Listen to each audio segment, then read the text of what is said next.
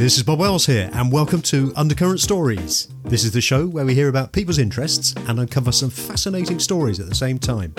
I hope you enjoy today's show. In today's show, I'm delighted to be joined by Quint Starkey. Quint is an English musician, originally from Accrington, Lancashire. After living and performing in Los Angeles in the 1980s, he now resides in Stockholm, Sweden.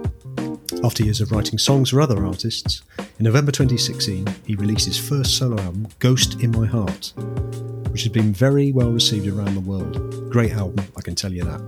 Overseen by executive producer Francis Dunnery from It Bites, the 14 songs on the album capture life growing up in a northern town in the 1970s and 1980s. Hello and welcome to the show, Quint. Hi, Bob. Thanks for having me on. Oh, it's great to have you on. Thanks so much for coming on. How was 2020 for you? Obviously, it's been very difficult for all of us, but you know, as a musician, how was it for you? Yeah, it's been good and bad, obviously. But if I start with the bad parts, obviously we had 2 tours with It Bites lined up. We should have played in July, and then we should have done a tour in December or January this year. They were going to move it because Genesis were out in December. So I lost those gigs, which was gutting, but. On the plus side, my own gigs with my band here in Sweden, I only lost 2 gigs out of about 50, which has been amazing, to be honest. Oh, right. And I think that's because Sweden has a bit of a different approach than the UK when it comes to... Oh, so you were playing throughout last year in Sweden? Yeah, sure. Oh, okay. Yeah. So what happened, I have a regular gig in the middle of the city, and it's an outdoor gig, which helped. But they had a limit of 50 people, and they had to book in advance. So we knew everything was sold out before we even showed up, which was great. Yeah, and but it's been tough for every musician. I think I read yesterday that the music business has gone back 75%. Has it really? 2020. Yeah. It's going to come back with a big bang. I was talking to somebody the other day, and we were sort of saying that when all this is over, hopefully, it's going to be like the Roaring Twenties all over again. I reckon. I hope so. One big party. Yeah, exactly. Anyway, so before we talk about your musical career. Would you better tell us a little bit about your journey and how you came into the music industry, please? I have the lamest story for being inspired to take up a musical instrument. You know, most people say, oh, I saw Jimi Hendrix or I saw the Beatles, blah, blah, blah. I was watching Junior Showtime as a kid, and they had 3 12-year-olds sat on 3 chairs strumming classical guitars, just simple stuff. And I just looked at that and I turned to my mum and said, Mum, I want to play guitar. And she told my dad, and he was really smart, my dad. He came on and said, listen, I'll buy you a guitar as long as you take proper lessons. Yeah. And I said, sure. So he bought me a classical guitar for like £5. And we found a teacher in Accrington called Burton Granger, who was actually a classical pianist, but he'd studied classical guitar. And I started with another guy, and I think the other guy lasted maybe 6 weeks, and then it was just me. And I studied with him till I was 15. And then he said, I can't teach anymore. This is as far as I've got, so you need to find another teacher. This was all classical guitar? Classical guitar. So I learned to read music from day one. I mean, that was the great thing about it. Yeah. And the other thing was that when I got to 15 and he said, find another teacher, I said, well, can you not teach me piano now? Which would have been perfect. You know, it would have opened up so many more doors for me along the way. He said, no, stick to guitar. You have a feeling for it. So so I did that. And then, of course, I didn't find another teacher. I bought an electric guitar, Les Paul, because I was into Thin Lizzy by that time. And but I must say that my favourite album from like 12 to 15 was John Williams and Julian Bream, an album called Together Alone, the duets album. And I used to play that non-stop on vinyl. It was so beautiful. Yeah. And how did you find the transition from sort of reading music and playing the classical guitar to picking up a Les Paul and doing some Thin Lizzy stuff? How did you find that? Presumably then you just played it all by ear. Yeah, trying to slow down records and pick it out. And, we had I think when we were, how old would we be? We weren't that old. We were maybe 14. I think me and 2 friends, Graham Walton and a guy called Mark Sheeran, who I went to school with. I've known him since I was 4. This is a pretty funny story, actually. He now lives in New York and has a huge branding company. And I was visiting him. And when we were 12 or 13, we were pretending to play Eagles songs, like 2 acoustic guitars. And my friend Mark, who has the branding company, he played tambourine. And I'll never forget him stopping us mid-song and saying, hey, just because I play tambourine doesn't mean we're not going to share the money equally when we become famous. And the irony is that about 5 years ago, he actually sat down with Don Henley and Irving Azoff, the Eagles manager, and booked them for one of his events. So I was over there and I said to him, what are you working on now? He said, I'm working on this conference for Walmart. It's like 16,000 people. And I said, do you need a band? I thought, I'll put a band together. Yeah. He said, no, I've got some. I said, who have you got? He said, I've got the Eagles and Journey and Jennifer Lopez. I said, is that some kind of tribute act? No, it's the real guys. So no, we used to do what everyone else did. Just, somebody played bass, somebody played guitar, and pick it out from records. Now, of course, you get the app for your phone that's the amazing slow downer, which slows it down and you can keep the same key. Which I know when I was learning the guitar, we had you'd put an album on at 33 and you were able to slow it down to 16. Oh, wow. And obviously you play a tone lower. Yeah. But it was a good way of sort of slowing it down and doing it, on before you had digital and you could slow it down. Exactly. I think there's something to be said for using that technique as opposed to YouTube and stuff. I mean, okay, it goes faster with YouTube, but you find out a lot more when you're doing it for yourself, I think, when you're trying to... I totally agree. And if you're listening to a guitarist and you hear a certain phrase, you can actually hear how it's played, can't you? Exactly. You almost hear the fingers on the fretboard where they are. Yeah. Well, visualizing is a big part of it. I mean, when I studied later in California, they would ask us to sing license plates. When you were walking down the street, just look at the last 3 digits and sing the intervals.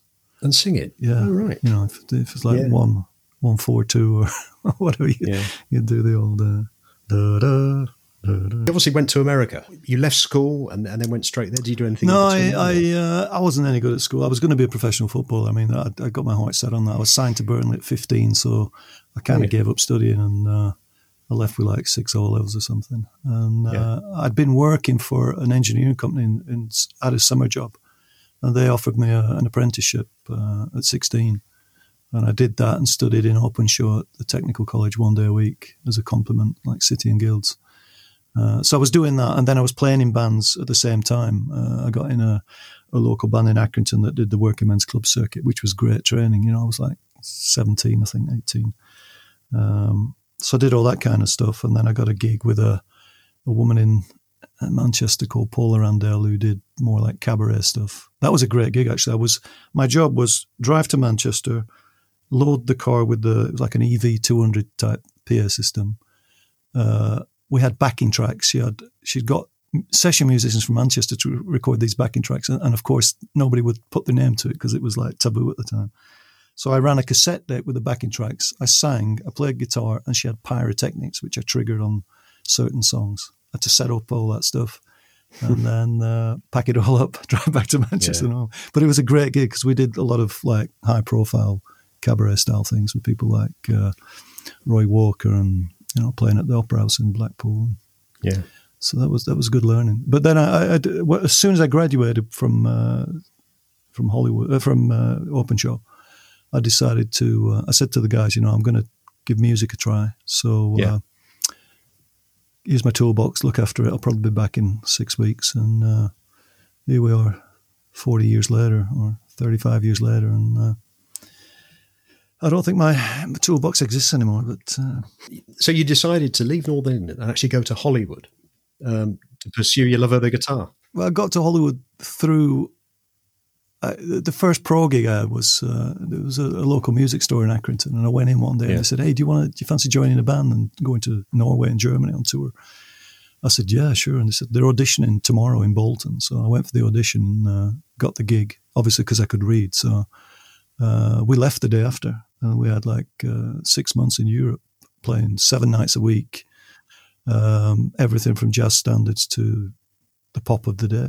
And I just had this huge binder full of music, and the band leader would just say, "Number 25," and then he'd like, a 1, 2, and I'd be scrambling to find number 25. But it was great. That was a great learning experience. So that was like your apprenticeship in bands, wasn't it? Really, in music. And while I was doing that, of course, I had a lot of downtime during the day, so I'd be practicing. And I used to read Guitar Player magazine, and there was an ad in there for GIT. And GIT? Which is Music Institute. It was called the Guitar Institute of Technology. Yeah. So it was started by a guy called Pat Hicks and Howard Roberts. And basically, when it started, it was just GIT. It was the Guitar Institute. And then they expanded with drums and bass and And now you can go there and learn how to make guitars or study management. But a funny thing, when we were on tour in Norway, there was a guy in the audience one night, and he sent over a bottle of champagne. So we went over to thank him, and he said, "Hey guys," he said, "I'm over from the States. He said, I've got a yacht in the bay. So do you want to join us tomorrow and do more drinking champagne and having fun?" So we did. It was middle of summer, and he sat us down at one point and said, "Okay, I want to know everybody's dreams, And everybody, I was the last guy because I was the youngest. And when he got to me, he said, "So what are your dreams?" I said, "I'd like to go to this school in Hollywood, but I can't afford it. It's too much." He said, "How much is it?" I said, "Well, it's like $12,000 for the year with accommodation, And he said, "Do you really want to do it?" I said, "Yeah." He said, "Give me your bank account number and I'll put the money in there. And if you ever get in a position to pay me back, do it." Yeah. And I didn't. I just thought there's got to be a catch. That's the northerner in me. I was like, this is too good to be true. So I never did it. But because I'd been working, I had this, I bought a terrace house in Accrington for 1,700 quid.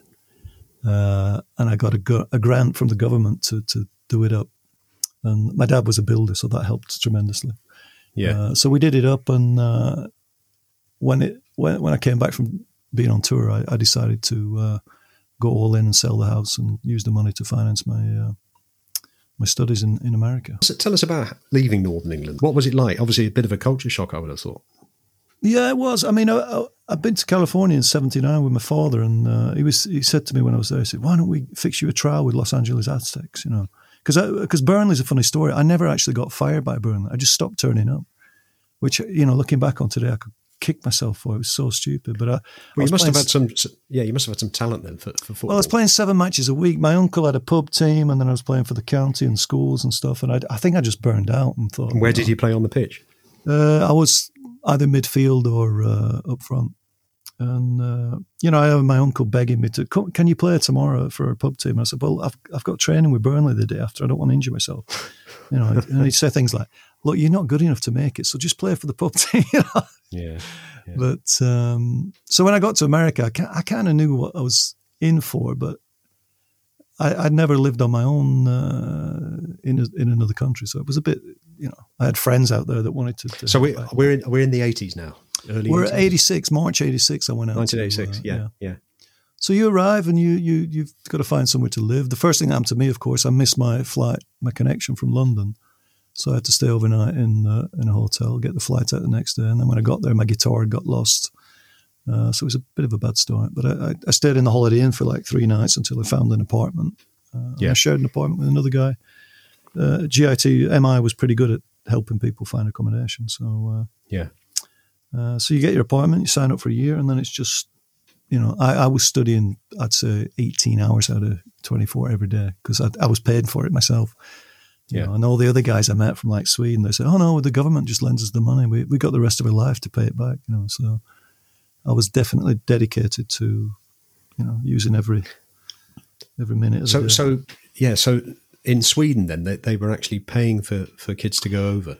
Well, you could get a loan to study, and they didn't. Yeah. The thing that I think maybe it was some equivalent in Britain, but the problem was that MI wasn't credited as a proper school at the time. Yeah. So it wasn't seen as an institute, a university, or a place of. So at the Guitar Institute of Technology, presumably you were mixing with some of the best guitarists in the world. Absolutely. I mean, first the faculty that taught there. I mean, in fact, I have a picture on my wall now. I'm looking at me sat next to Larry Carlton jamming. I'd gone from listening to Larry Carlton in Steely Dan to sitting next to him and playing and picking his brain. I mean, it was just unreal. Yeah. But then the students, I remember. In fact, last year there was a Brazilian guy came into Stockholm, and he was my neighbour in Hollywood. And I met him when he was 17. He spoke no English. We played guitar together and we played chess. And now, of course, he speaks English. And I met him for the first time in like 35 years last year. And he, at that age, at 17, he was playing all the Mike Stern albums, note for note. He just had an incredible ear. Yeah. There were so Mike Stern, is it sort of bluesy jazz guitarist, is he? Jazz fusion, yeah. Jazz fusion. I mean, he could play anything. You could play him anything and he could just play it back at you straight away. He just had an incredible ear. I mean... So what I was going to say was, so you go to the Guitar Institute of Technology, you're mixing with these brilliant players, and you're also mixing with other students like yourself. Mm. What makes a good guitarist? Is it talent, or is it hard work, or is it both, in your view? It's a difficult question. First of all, I think perseverance. Well, let's start from the beginning. I think you have to have a feel for it. I mean, for me, I would rather have a player that has feel over technical chops any day. Yeah. You know, if you hear someone like, let's say, Colton or Robin Ford, they are technical in a sense, but they're not technical in the Steve Vai sense or the the John Petrucci sense. Yeah. But Colton could start a solo with just one note, and just that one note was like, oh wow. And that's the difference between a great guitar player and the millions of others out there that we tend to. You always go for that safe blues lick or whatever. It's about expanding your horizons, I think, going to a place like GIT. But there were a lot of bad players there too. I mean, everyone that was there wasn't amazing. There were guys there asking what a C chord was at the third fret, like an A shape. What chord's that? And I'm thinking, wow, you got in. Because you had to do an audition, had to send a tape over. And sure. And when I got in, I was like, wow, this is going to be amazing. So if you were sort of playing the guitar for 18 hours a day, that's a lot of hours. I should be a lot better than I am now. That's the truth. I mean, in your experience, do you find that the best guitarists do practice for many hours a day? Or is it? I don't know. I can only relate to myself. I don't know how the guitarists practice, but I mean, they drilled it into us. Everybody had an egg timer, so you set your egg timer on 20 minutes, and then you do an exercise for 20 minutes, and then then you do ear training for 20 minutes, and basically their sales pitch for the school was they can teach you in 1 year what it would take 10 years to stumble upon by yourself. And did you find that as you were going through? I would say so. And the other thing I would do different because I was there for a couple of years, and the first year when I studied, I just studied. I didn't look for gigs outside of the school, which I should have done because you're in a bubble when you're in the school. Yeah, and there were other guys there who found top 40 gigs and. You build connections, and one thing leads to another. And the second year I was there, I started doing auditions and got management and got in a band that was signed and doing all that stuff. And I could have done that the first year, to be honest. Yeah. But, So how long were you in America for? Because you're in Sweden now, aren't you? Yeah. Well, what happened? It was. I mean, it's I can say this now because it's everybody knows about it. But the Ghost in My Heart, the title of the album, is actually about my first real love. Who came from Skipton, and we were together for 1 year, and I went off to America with my dad on a holiday, and it just blew my mind, and I came back and I thought, I don't want to be tied down at 17. So I finished really like an idiot, and it took me like 3 weeks to realize it was a mistake, but then she didn't want to know. And she went off to university, and, I did my thing, and then we ended up getting back together after like 3 years, and we were together for 6 years. And then this GIT thing came up, and I said, "Come with me," And she said, "No, I don't want to go to America." And so she said, "Let's do this. Let's get engaged. You go and study for 1 year, and then when you come back, we'll get married." And I said, "Yeah, sure." But of course, when I got there, and I did the 1 year study, and all these opportunities were popping up, the last thing on my mind was coming back to Rochdale, getting married, and settling down. So what happened was she started to give me ultimatums because I came home. We went on a vacation because we hadn't seen each other for like 6 months. She did come out on holiday actually once, but so we went off to Tenerife. And while I was in Tenerife, my dad called and said, they called from LA and they told me to tell you the answer is yes. What does that mean? And my personal tutor, Dan Gilbert, he'd said to me when I was leaving, he said, "Why don't you stay and teach?" I said, "Do you think you can fix a job?" He said, "Yeah, I'm sure I can, So... Wow. Then, of course, that planted the seed that I did want to go back. And I said to my girlfriend, the Ghost, I said, it's just for summer school. I'm just going to teach summer school, so I'll be away for like 3 months, And when I got back there, I went back. I didn't even call. I just packed my suitcase, flew back. I met my tutor and said, "Thanks for fixing the job." And he just said, "What job?" I said, "Well, you called my dad." He said, "Yeah." I just said, "Say yeah to Quint," So my dad had twisted this conversation, which totally changed my career path for forever. Changed my life. Yeah. And, I went back there. I got a job teaching at the school eventually, doing summer school. And then I started to teach, got regular hours. And, my fiance said, "When are you coming back?" And I said, just give me a couple more months. And it just got to a point where I just said, we're not going to, it's not going to work. I'm going to come back. I'm going to be miserable. So we split up, and I carried on teaching. I'd already joined a band by this time and got management. The band, actually, I would say they were sweet. They were LA's version of Wham, except none of them had talent. Right. They just had a rich grandmother that bankrolled them. So they were signed to a couple of girls who worked at William Morris, and I joined them. And eventually they dropped the band and signed me on a solo deal. Yeah. So, and the idea was that we were going to get a green card and go from there. But while we were doing that, I met the woman that would become my wife of the last. We got married in 1990, so and that was also a weird thing because we were together for about 3 months out there, and we had the best Christmas day ever. And then the day after, she said, "Can you drive me to the airport? I need to go back to my family now." So I said, "Is that it? I thought we were in love." She said, "Nah, just a bit of fun." So she left me, and I was like so sad in Hollywood on Christmas. I have to say that. Yeah, there sounds like a lot of content for songs in your experience. Well, there's a new song on the new album called Hollywood, which is about this experience. But the thing was that, like, in April, no, probably February the year after, she sent me a letter saying, I miss you. Why don't you come to Stockholm? Just visit me. And so I bought a 2-week return ticket and never used the return ticket. And that's all because my dad, misunderstood the conversation. Yes. And you've been in Sweden ever since? Yeah, actually, I have. Yeah, I've been living in Stockholm, and it's. It was also a nice culture change when I came. I'd had 2.5 years of sunshine, and I came to Sweden, and you got this amazing seasonal. You had the harsh winters, and so I came at the end of a harsh winter, lots of snow, and it was picturesque, and Yeah. So presumably now you can speak fluent Swedish. Jag kan. Jag pratar jättebra svenska, and that means yes, I can. I speak perfect Swedish. Did it take you a long time to learn? Well, I didn't think I was going to stay here for 2 years. So, I never made an effort to learn it. And I went to one of these Swedish for immigrant schools, and I went 2 days. The first day you learn, "Hi, my name is," and then I went the second day, and they started from scratch again. And I'd just come from playing like Caesar's Palace in Las Vegas, and I'm sat in this dingy classroom, in the city, and I'm thinking, what am I doing here? This is not for me. So I never bothered with the school thing. But then I started reading newspapers and picking it up that way. Yeah. So you're in Sweden. You've been to America. You obviously started off in the UK. Yeah. How did the music take off? I presume immediately you were looking for something to do in music wise in Sweden when you arrived.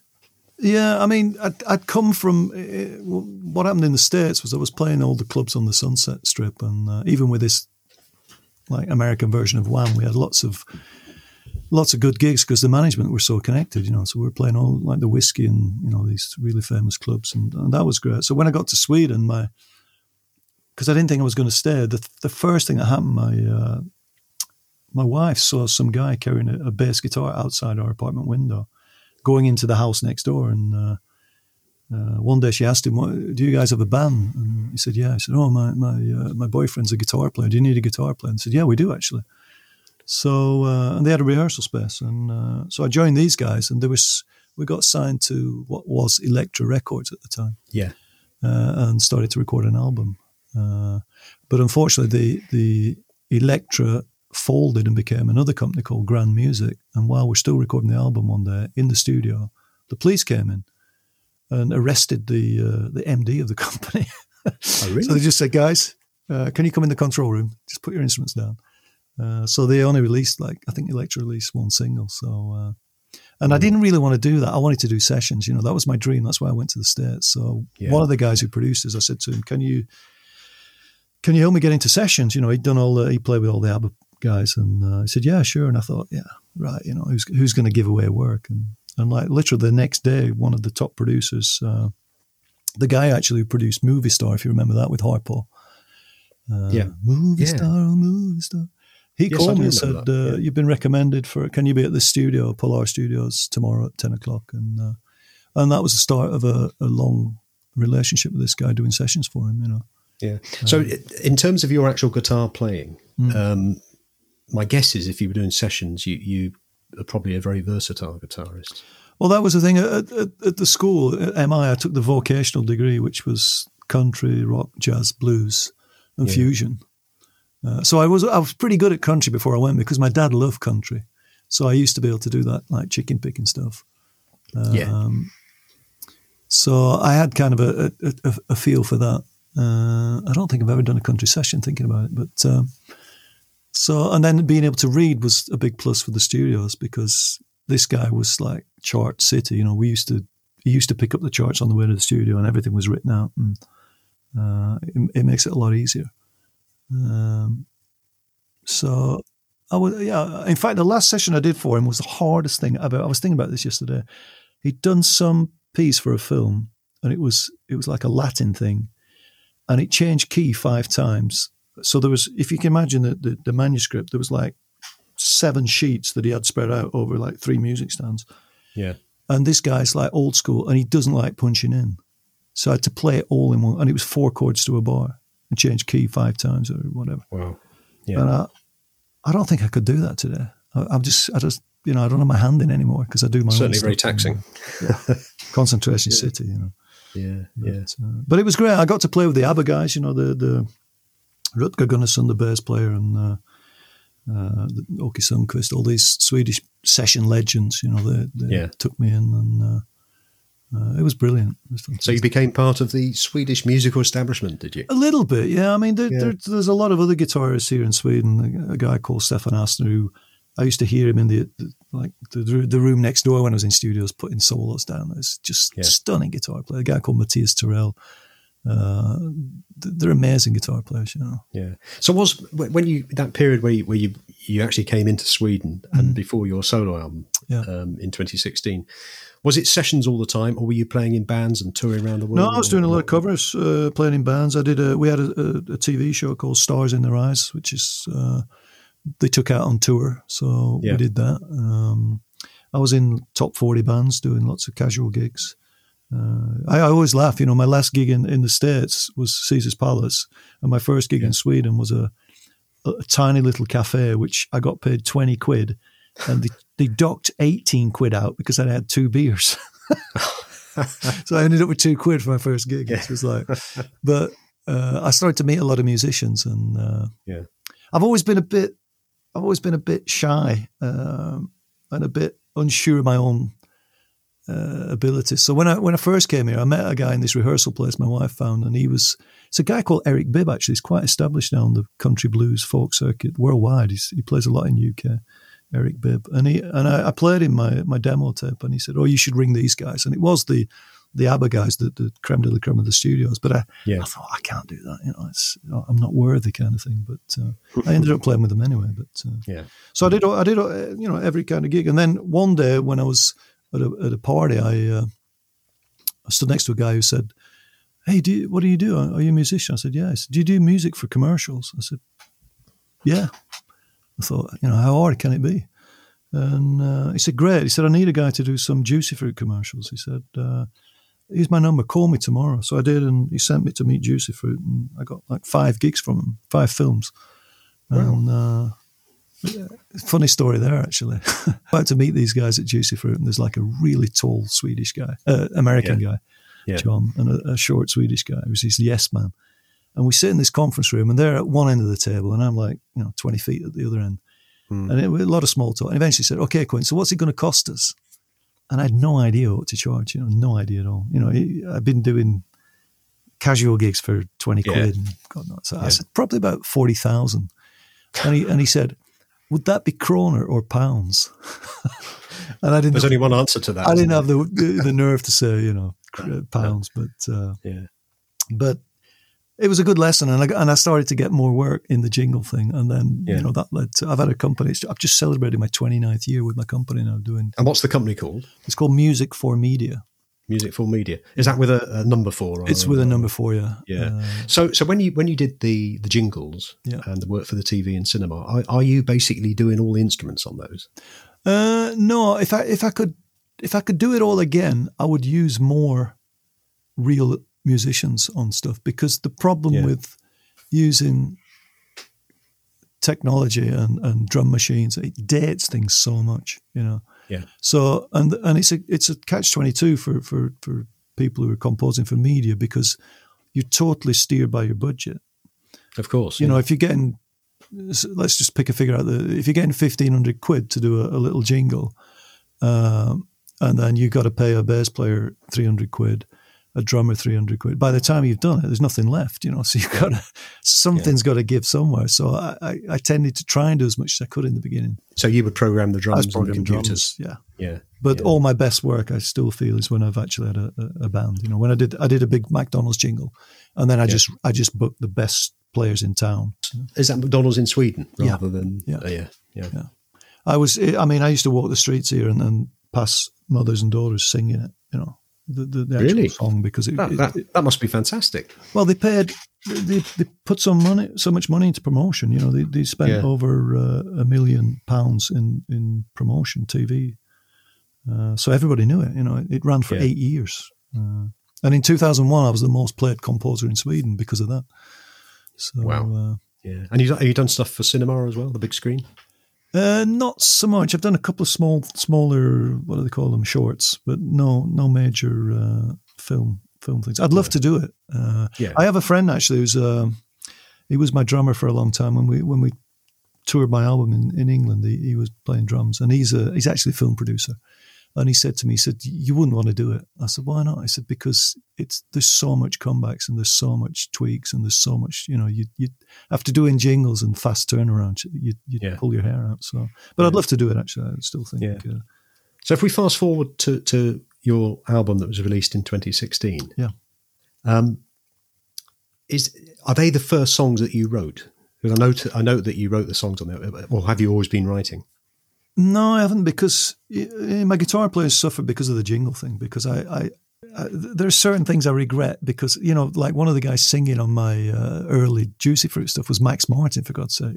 Who's like the most successful pop song writer and producer of all time now. Yeah. And I could have gone that route with him. And there's another guy called Anders Bagge who also sang on Juicy Fruit. He went on to write for Madonna and Celine Dion, and mega success. And he was saying to me, why don't we write together? Back in 1990, and I just got into the jingles, and the revenue income was so different to playing gigs.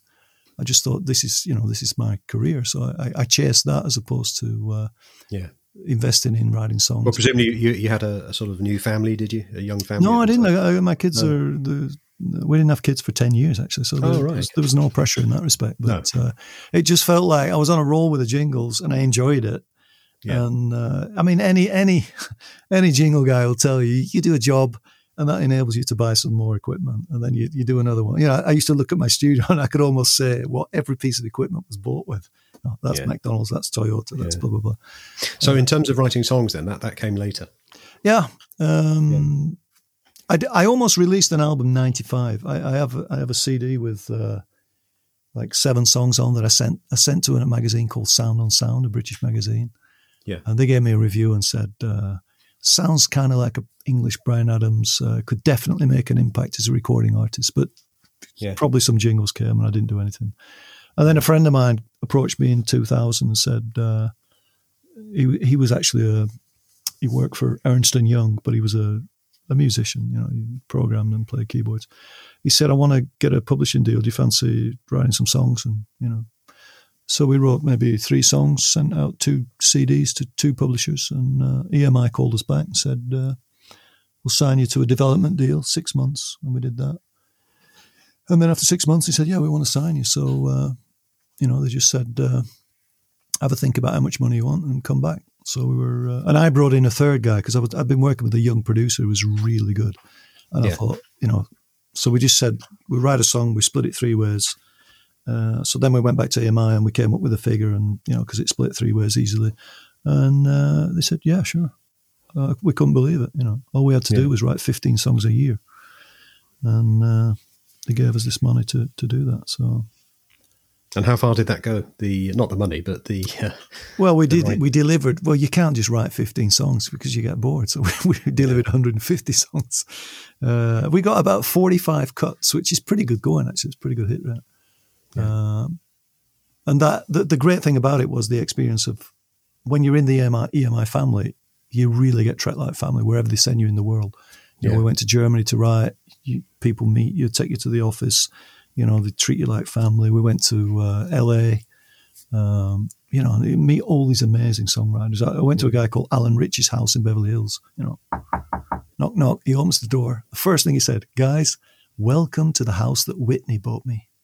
And he had one song on the Bodyguard soundtrack, and that was it. I mean, he had gold records with Streisand and Rod Stewart, and you name it. But I've listened to your album Ghost in My Heart, and I like it. It's great. And I would say, I mean, how would you describe your music, you know, on that album? Well, getting back to how it came about, how I wrote the songs, when Francis Dunnery inspired me to do an album, almost like, you know, pressure.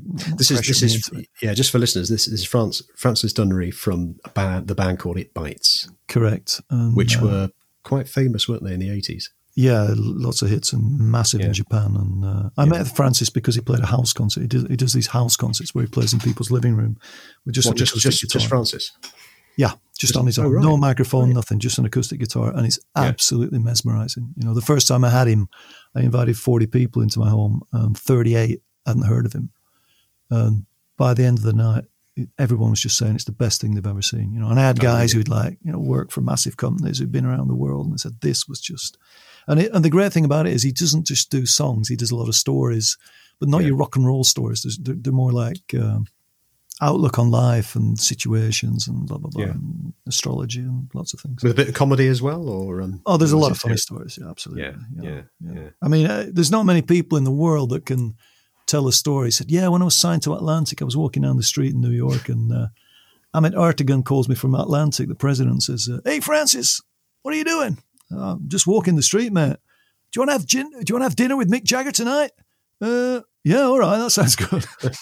He had loads of those stories, and he played with Robert Plant for 5 years. So he's. I once asked him actually. I said, "What was it like playing with Robert Plant?" And his answer was, "Well, I didn't have to carry anything for 5 years." Can't have been a bad thing. So you played in It Bites as well, didn't you, for a bit? Well, not really. Well, yes and no. I mean, I wouldn't call myself a permanent member. But what happened was when I did the album, first of all, Francis invited me over to his studio to mix it and work on it. And he played a lot of drums. And I learned so much that week. I was there for a week, and it was just amazing. I can't say enough about the guy. He's a musical genius. And what we used to do, we used to record during the day. And then he'd make dinner for his family. And then at night, we'd go back down in the studio and just listen to things. And he'd point things out, like listen to everything from the Faces to Jaco Pastorius or Bob Marley talking about feel and pocket and lots of things I'd never thought about, Yeah. And that was just mind-blowing. And so when it came to, like, when I threw up the sessions for my album, he listened and he just said, "Yeah, your vocals need to be delayed about a 96th. And your guitars are a bit forward too. Let's just move them." And he just moved them in Logic, and it all just started to groove. And I was like, wow. That's the difference between these really great musicians and, mediocre amateurs like me. So we did the sessions out there, and then I came back with the disc here to Sweden, and I started using Swedish guys to fill in on pedal steel, and so the album the sound kind of developed itself because of who I used on the album. So I was playing a lot of acoustic guitar, I had pedal steel, I had real drummers, real keyboard players. In fact, there's very little programming on it actually, which is probably why it sounds fresh. Yeah, I must admit that the song, I love what I like about it is it's a very chilled album. Every track is one of those growers, and it reminded me of the Eagles, but also Poco. I don't know if you remember Poco in the 70s. First band. Yeah, obviously not the voice, but the actual sound, the vibe was very, very good. I guess when I was mixing it, actually, I met a guy at NAMM, a guy from New York called George Petit, and I sent him one song as a test to mix it. And the first thing he said was Don Henley with the voice. Don Henley, that's it, Don Henley. But which is quite sounding, a compliment. Yeah, and sounding, not trying to pretend you're American, and sounding English. Well, there's a story behind that actually, and there? That's all down to Francis because the thing with Francis is his entire vibe is just be yourself. Yeah. So how it all came about basically was he came to my house and did a house concert. And I didn't know him at all. I just contacted his manager and he showed up. And I followed It Bites when I was about 18, 19. But then I kind of lost touch when I moved to America. Yeah. And So when I was doing my album, he said to me, actually, he said, the second time he came to my house to do another concert, he said, man, you've got a studio. Why don't you do an album? And I said, well, I'm doing all my jingles and it keeps me busy and blah, blah, blah. No, you should definitely do an album. So he said, I'll help you. And I didn't think much of it. He as he was backing down my driveway after the gig, he wound his window down and he just said, hey, Quint, remember, document your soul. And I thought, wow, that's a great album title. Yeah. So, nothing happened. I was doing my jingles and TV stuff. And about 2 months later, he called me up and said, how's it going? I said, I'm still doing the jingles, mate. He said, listen, next time I'm in Sweden, I'll come and sit with you for a full week and help you get going. And as soon as he said that, I thought, okay, that's, I've got to do it. So an offer not to refuse. No, exactly. And then what happened was I started to send him old songs. I was signed to EMI in early 2000s, so I have at least 150 songs that I wrote for other artists, as a catalogue. But some of the ones I hadn't used, I sent him, and then I suddenly thought, this is crazy because if nothing happened with them at the time I wrote them, nothing's going to happen now. Yeah. So I just thought, you know what, I'm just going to do like a midlife crisis album and just write about things I know, people, real people that I've met, my mother, my sons, my ex-girlfriends, my wife, and it was so easy to do it that way because it was like writing a diary. Just being yourself. And getting back to the accent. When finally, after we'd been Skyping for ages, Francis said, you know what, you've got so far now. Just bring all the tapes and all the hard disks to my place in Pennsylvania and we'll do it together. Yeah. So I thought, wow, this is awesome. So I get there and the first thing he said to me, he says, you know what? He says, I buy your lyrics, I buy your melodies. He said, and I buy your voice. He said, but sometimes like you just start to sound American.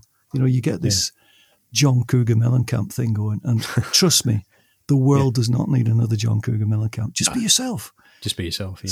So what happened was he said, right, sing in your local Accrington accent. I said, I can't do that. I sing the way I sing because of all the years I've been singing. And all the just try it. Just try it. So it's like, there's a place in my heart. And he went, yeah, maybe you want to dial it back a bit. That's too much. So that's why it's not Americanized because I was really conscious of that.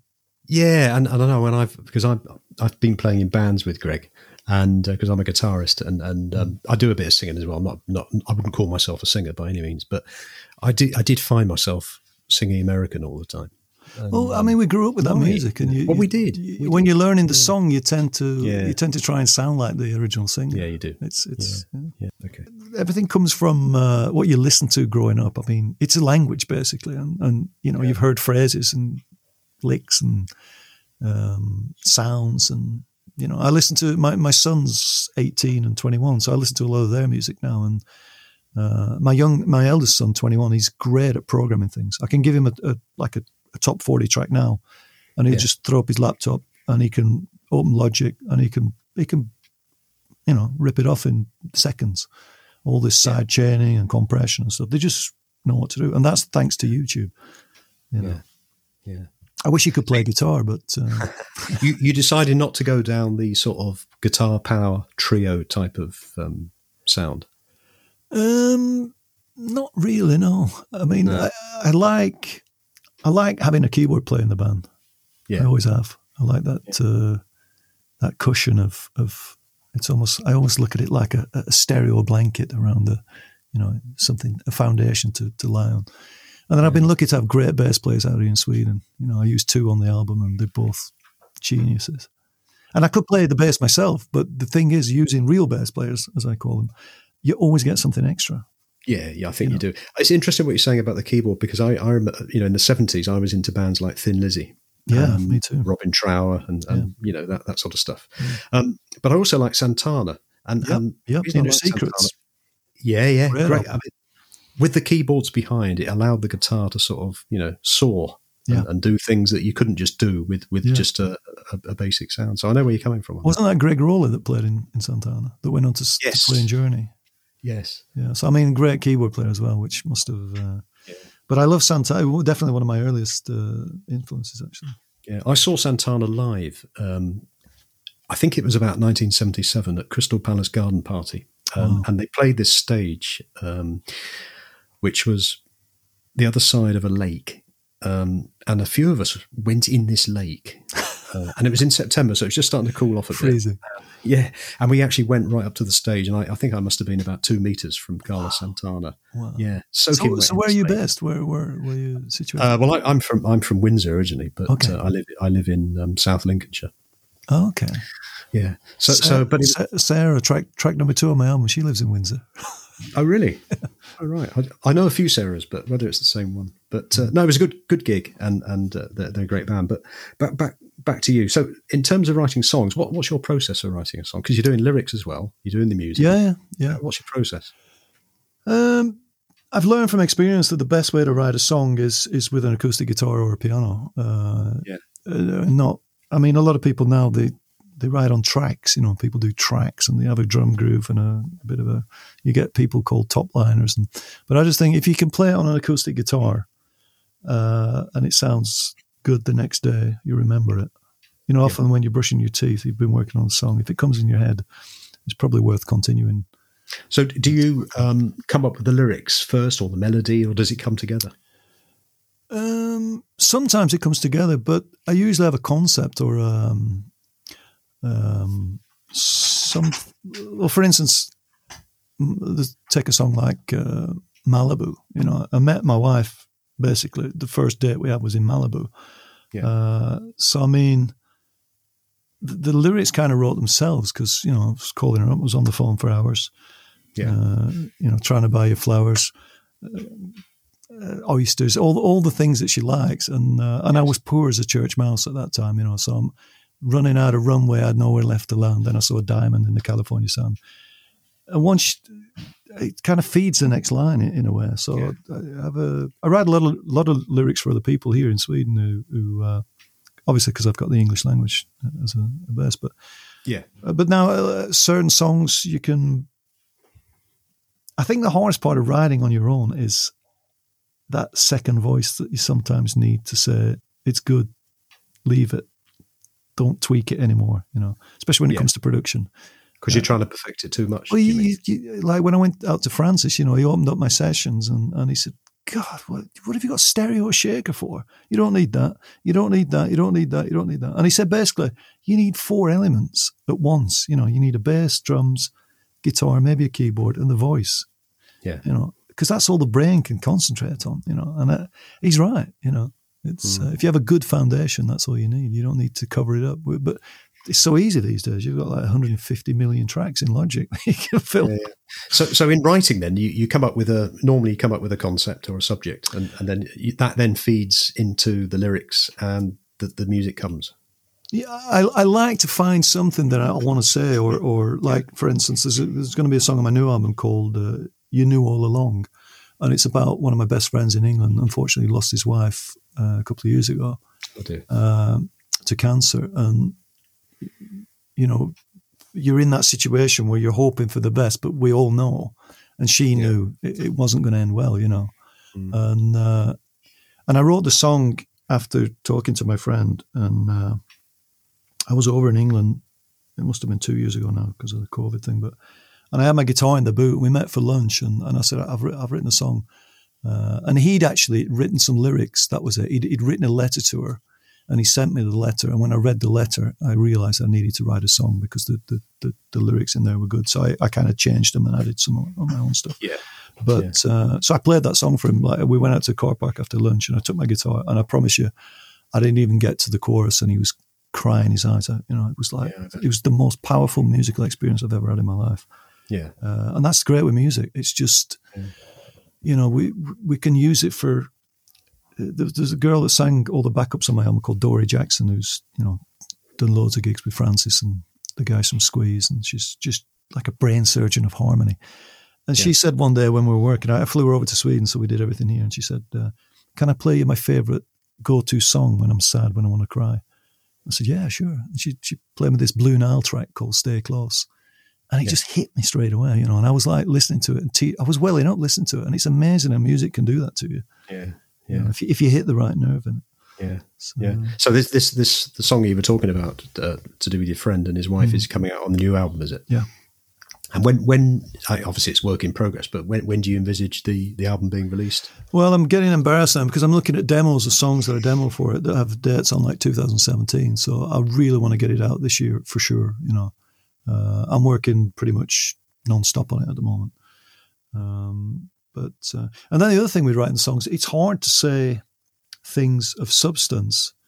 You know, you get your cliches of "you don't love me anymore," or "I love you," or "why don't you love me?" And you know, those songs have been done to death. So it's always interesting to find, like my hometown, you know, Accrington. When I go back there, you know, no disrespect to people who still live there, but everyone will tell you it's a different place. It's changed. You know, people had respect when I was there. They dressed well, and you know, now I go back there and it's such a tragedy. You know, but so my memories for that, you know, sitting on the top deck of a double-decker bus, smiling at the crowds below. Everybody's smartly dressed. Everyone's got pride. This is how it used to be before my hometown died. And those words, they just come in a conscious flow, you know. Yeah. And then what's interesting about writing, I can remember where I am at the time I write those things. I remember the last verse is about when society was strong and not broken and your neighbours could leave your door open. I was sat at my kitchen table writing that, and one of my neighbours knocked on the door, and I was like, should I stop and answer or should I keep going? I stopped and let him in, and I said, I'm just in the middle of a lyric. Can I finish it? He said, yeah, sure. So I finished it. And do you ever wake up in the middle of the night with a melody or Not anymore. No, unfortunately. But but it's like Paul McCartney, wasn't it, who dreamt about yesterday or something? Scrambled eggs, wasn't it? Something like that. Oh, I love your lovely legs or something. I mean, there's the classic one with Keith Richards. I think he had a cassette or a tape machine by his bed, and he always used to, you know, record things before he went to sleep, and woke up one day and pressed play, and I think it was Satisfaction that was on there. I think it's really important that you do that, though, because you always think, that's the great thing about the phone. Whenever I get an idea now, I always record it in my phone. There's so many great apps. It's so handy, isn't it? Yeah. Songwriter app I use, and if I get a title, I'll just put it in there and come back to it, and that's made things a lot easier because you never do remember them. No. How do you find the current contemporary music scene? I think it's great. I'm listening to, you know, Spotify is an interesting concept that we've had to adapt to. You know, am I a fan? Yes, I am, because it's like having a virtual record store at your fingertips 24/7. Do I think they pay the artists what they should get? No, I don't. No. And of course, here it's a double-edged sword because I see what the CEO, the guy who started it, is doing, you know, finance-wise, and the property empire he's building, and you know, it's all on the back of musicians kind of thing. And I actually played there. They actually, a guy saw me playing in town. This is not long ago. It's about 3 years ago. I was doing a solo gig in the middle of the city. It was an afternoon gig in a shopping mall at a nice little wine bar. And this guy was watching me. And when I finished, he said, is that your own stuff? I said, yeah, I've released an album. He said, can you play at my job tomorrow? I said, it depends where you work. He said, I work at Spotify. I said, what time do you want me to be there? Because I just saw it as an opportunity to get my songs in some decent playlists. And I said to him, I said, I don't want any money. I said, just put my songs in some good playlists and I'll come and play. And the gig was at 8 o'clock in the morning. It was like a breakfast session. Yeah. And I did the gig and it was great. And then I had to fight tooth and nail to get him to put some. Did you? So, and this is the scary thing, the power. At the time, I probably had maybe 200 followers or listeners or whatever they call it. And I fought to get these songs in a playlist. And in the end, they said, first they told me, well, we've given your album to the playlist editors, and unfortunately, you don't have an audience on Spotify. We're sorry, but if you write anything else, you know, let us know. And that really bugged me. Yeah, I wrote back to him and I said, you know what? Forget the playlist. I'll send you an invoice for my time. You know, I don't get out of bed at 7 for nothing, and you know, I'll just send you an invoice, no problem. And then, of course, they got back and said, well, let's do a test. We'll put one song in a playlist, which they did. And within a week, I was up at, I think I was up at like 75,000 listeners. Oh, wow. Yeah, that's one song, one playlist, that's 75,000. Imagine getting 10 songs out there. You know, it's just ridiculous. So, But then again, how do you break through as a new artist today? It's a different set of circumstances. The only thing I find with Spotify, I mean, I love it, you know, have it on in the house most evenings while I'm getting dinner ready and that. But whereas before, when you were younger, you used to go out and get your hard-earned money and buy an album for £2.25 or whatever it was. You sort of made yourself like every track because you thought, well, I've got to like it. Whereas Spotify, you can flip from one bit to another, can't you? Exactly. And I think you probably lose out in terms of some of the more, shall we say, songs that take time to appreciate. You do. And the other thing you miss out, you miss out on the actual smell of the vinyl, which was always amazing. The second thing, you miss out on the actual artwork and the labels and who played on it. And, I used to buy albums just by who played on them. I'd flip them over. If it was Lukather, Steve Lukather, I'd buy it, and take a chance. The other great thing about Spotify, or one great thing about it, is if you find a song you like and you put it on this kind of like artist radio, you tend to find a lot of new artists who are really great that you would never find otherwise, Yes. So I have a lot of playlists that I find one song that I really dig, and then I just put it on radio, and then I find loads of stuff that I like. So who are you listening to at the moment? Any particular artists? Well, guitar-wise, I'm in love with a guy called Eric Gales from America. I've heard of him. Oh, he's amazing. He plays left hand upside down. And he's just, I met him at the NAMM show a couple of times. He's just the most exciting thing on guitar at the moment. He's brilliant. And he's doing stuff with Eric Johnson now, which is also a favourite. But on my latest playlist, I'm just looking at Spotify here. I've got one called 2021. I've got loads of artists that, nobody's ever heard of, like the Rebel Sons song. I Googled them. They're two guys from the Philippines. I'm listening to a guy called Todd Kressler, who has a great song called The Old Fashioned Way. It's about writing to a girl using a typewriter and saying, I'm so glad I found you in the old fashioned way, writing, which is just a great concept. It's an interesting concept. Yeah, and I found him because I listened to a podcast by a guy called Warren Ewart, who's an English guy living out in America, who interviews engineers, producers, and he'd introduced this guy's producer, and they used this song as an example, and loads of avenues open up. But we used to get albums where the track listing or placement was so important because it told the story, especially bands like Pink Floyd or Supertramp, or the pioneers of that kind of music, Genesis, the concept albums. And the funny thing is, when you listen now on Spotify, you know what's coming. You just know what's coming if you've listened to the album in its entirety. It's like I used to listen to Mike Oldfield's Tubular Bells like relentlessly. And the funny thing is about music is how, I remember two examples. One is the voice that goes, like electric guitar, that kind of narration voice on Tubular Bells. Tubular Bells. And then the other one was UFO. They had an album called Strangers in the Night, a live album. And right in the middle of two songs, the singer, he says, we just got a message, they're going to change the mic. And things like that. I used to love that, You don't get that anymore. It's like, I listen to John Mayer a lot. Obviously, I love John Mayer. I think he's, I like the 1975 I like a lot. I like a guy called Colin Hay from Men at Work. He's done a lot of solo stuff, which is absolutely brilliant. I would recommend you checking him out on YouTube. He's such an entertainer, He was saying, way back when I was famous and I had a record deal, he said, I got dropped by my record label. He says, now, the thing is, the difference between your girlfriend and your record label is she actually tells you when she's finishing with you. The record company don't. You read about it in a magazine. So, obviously, in the time that you've been in the music industry from the 80s onwards, music industry has changed, somewhat during that time. So, for somebody wanting to get into the music industry these days, what advice would you give them? I would say, one, you've got to be a master of social media promotion. There's no getting around it. That's how the music gets out there. Two, video is important. You need images. I do a lot of lyric videos now because it's a cheap way of making a video, A lyric video, is that what, just with the lyrics on? Yeah, I mean, I've made a couple. I find people around the world that do this kind of thing online. And, you can go in and on different sites and you contact them and say, I've got this song and blah, blah, blah. And then they have examples of the work and they'll just make a video for you. It doesn't cost a lot of money. And the lyrics come up in time to the vocals. So it's, a lot of famous artists are doing it as well. So social media, videos. And then I think you've got to play live. You've got to be good at playing live. Yeah.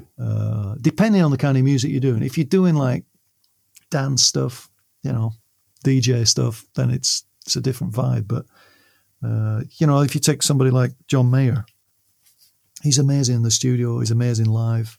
Great songwriter, great guitar player. In fact, pound for pound, I would say John Mayer is probably, as a songwriter, guitar player, producer, he's just vocalist. He's the best out there.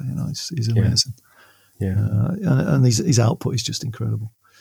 And then I'd say also work hard. I mean, you've got to have something of substance. My dad used to say to me, "Oh, that Mark Bolan, he can't sing for toffee," or Bob Dylan. Good God, because he didn't get it. He didn't get the art. No. And nobody gets to where they're getting without having some kind of substance. Like, look at Lady Gaga singing at the inauguration. I had goosebumps. I mean, it was like, it's just, because I know the feeling. You're walking down there, you're thinking about, am I going to screw up, blah, blah, blah. Am I going to get a thing in my throat on some notes or whatever? She just nailed it, and that's genius. She was very good on that, wasn't she? Yeah. I still listen to my old favourites like Supertramp, Steely Dan. Al Stewart was a big influence, actually.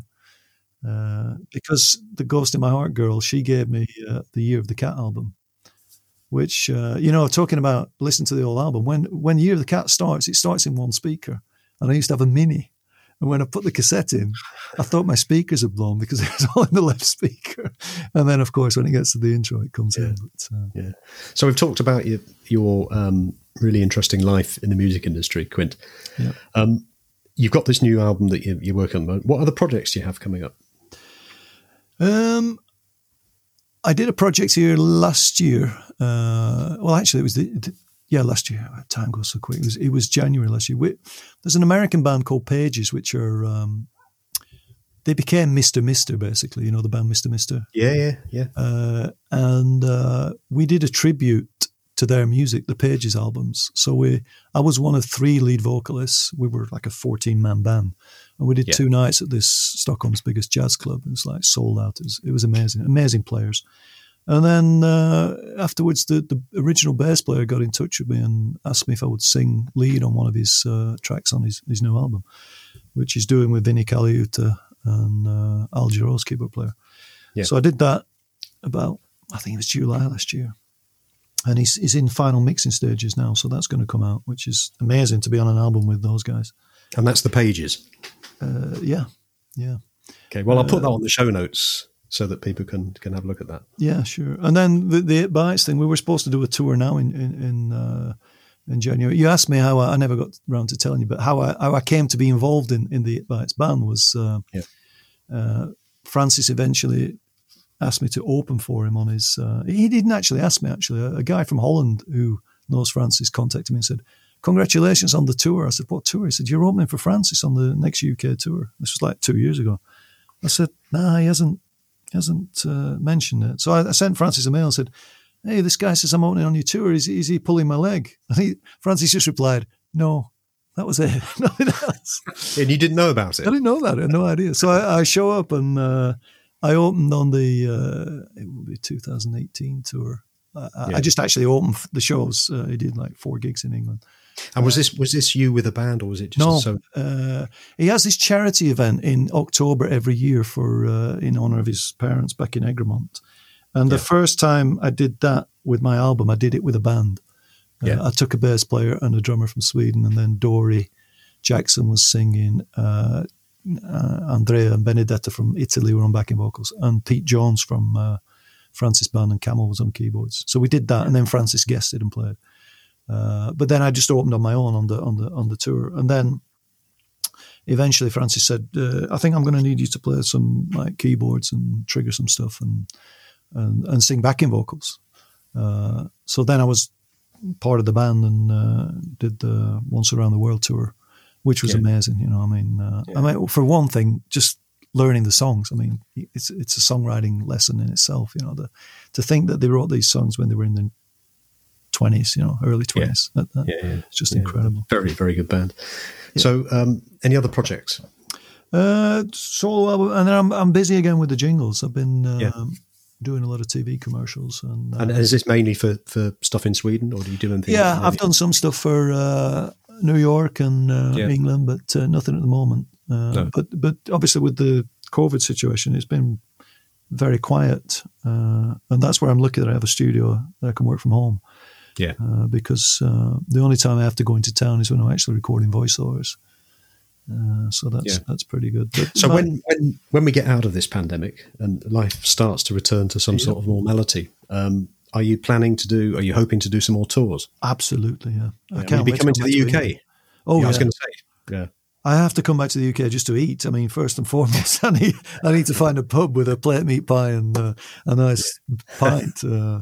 But see, I started doing the house concerts too because of Francis, because of his fan base. Yeah. I got to do the tours in England doing concerts with Dory. We went over to Germany and did some stuff there as well. So I had lots of those booked as well. But and then I've got a girl on my new album who's like an Australian pop star. She was in a band called, or still is, Bachelor Girl. She had a big hit with Buses and Trains. So she's been guesting in my top 40 band in town, and then she's going to be on one album track. We wrote a song together. So you got stuff coming up. Let's hope we can get over this pandemic very quickly. Where can people reach you? Where can people find some of your if they want to find if they want a good look at my solo stuff, quintstarkey.net. Yeah, that's my website. There's lots of interviews and pictures from the tours and lots of stuff with Francis on there. Facebook, just look for Quint Starkey. I've got 2 sites on there actually, one for more artist thing and then a private thing. And then I'm on Instagram as well as Quint Starkey, just one word. Yeah, and if anybody wants to check out my commercial stuff, because it is work, musicformedia.se. Okay, that's great. Well, it's been really good talking to you, Quint. Thank you ever so much for coming on the show. Thanks so much. I hope I haven't talked too much. I have a tendency to waffle on, but hopefully you've got some good editing tools. I have, yeah, that's great. Thank you.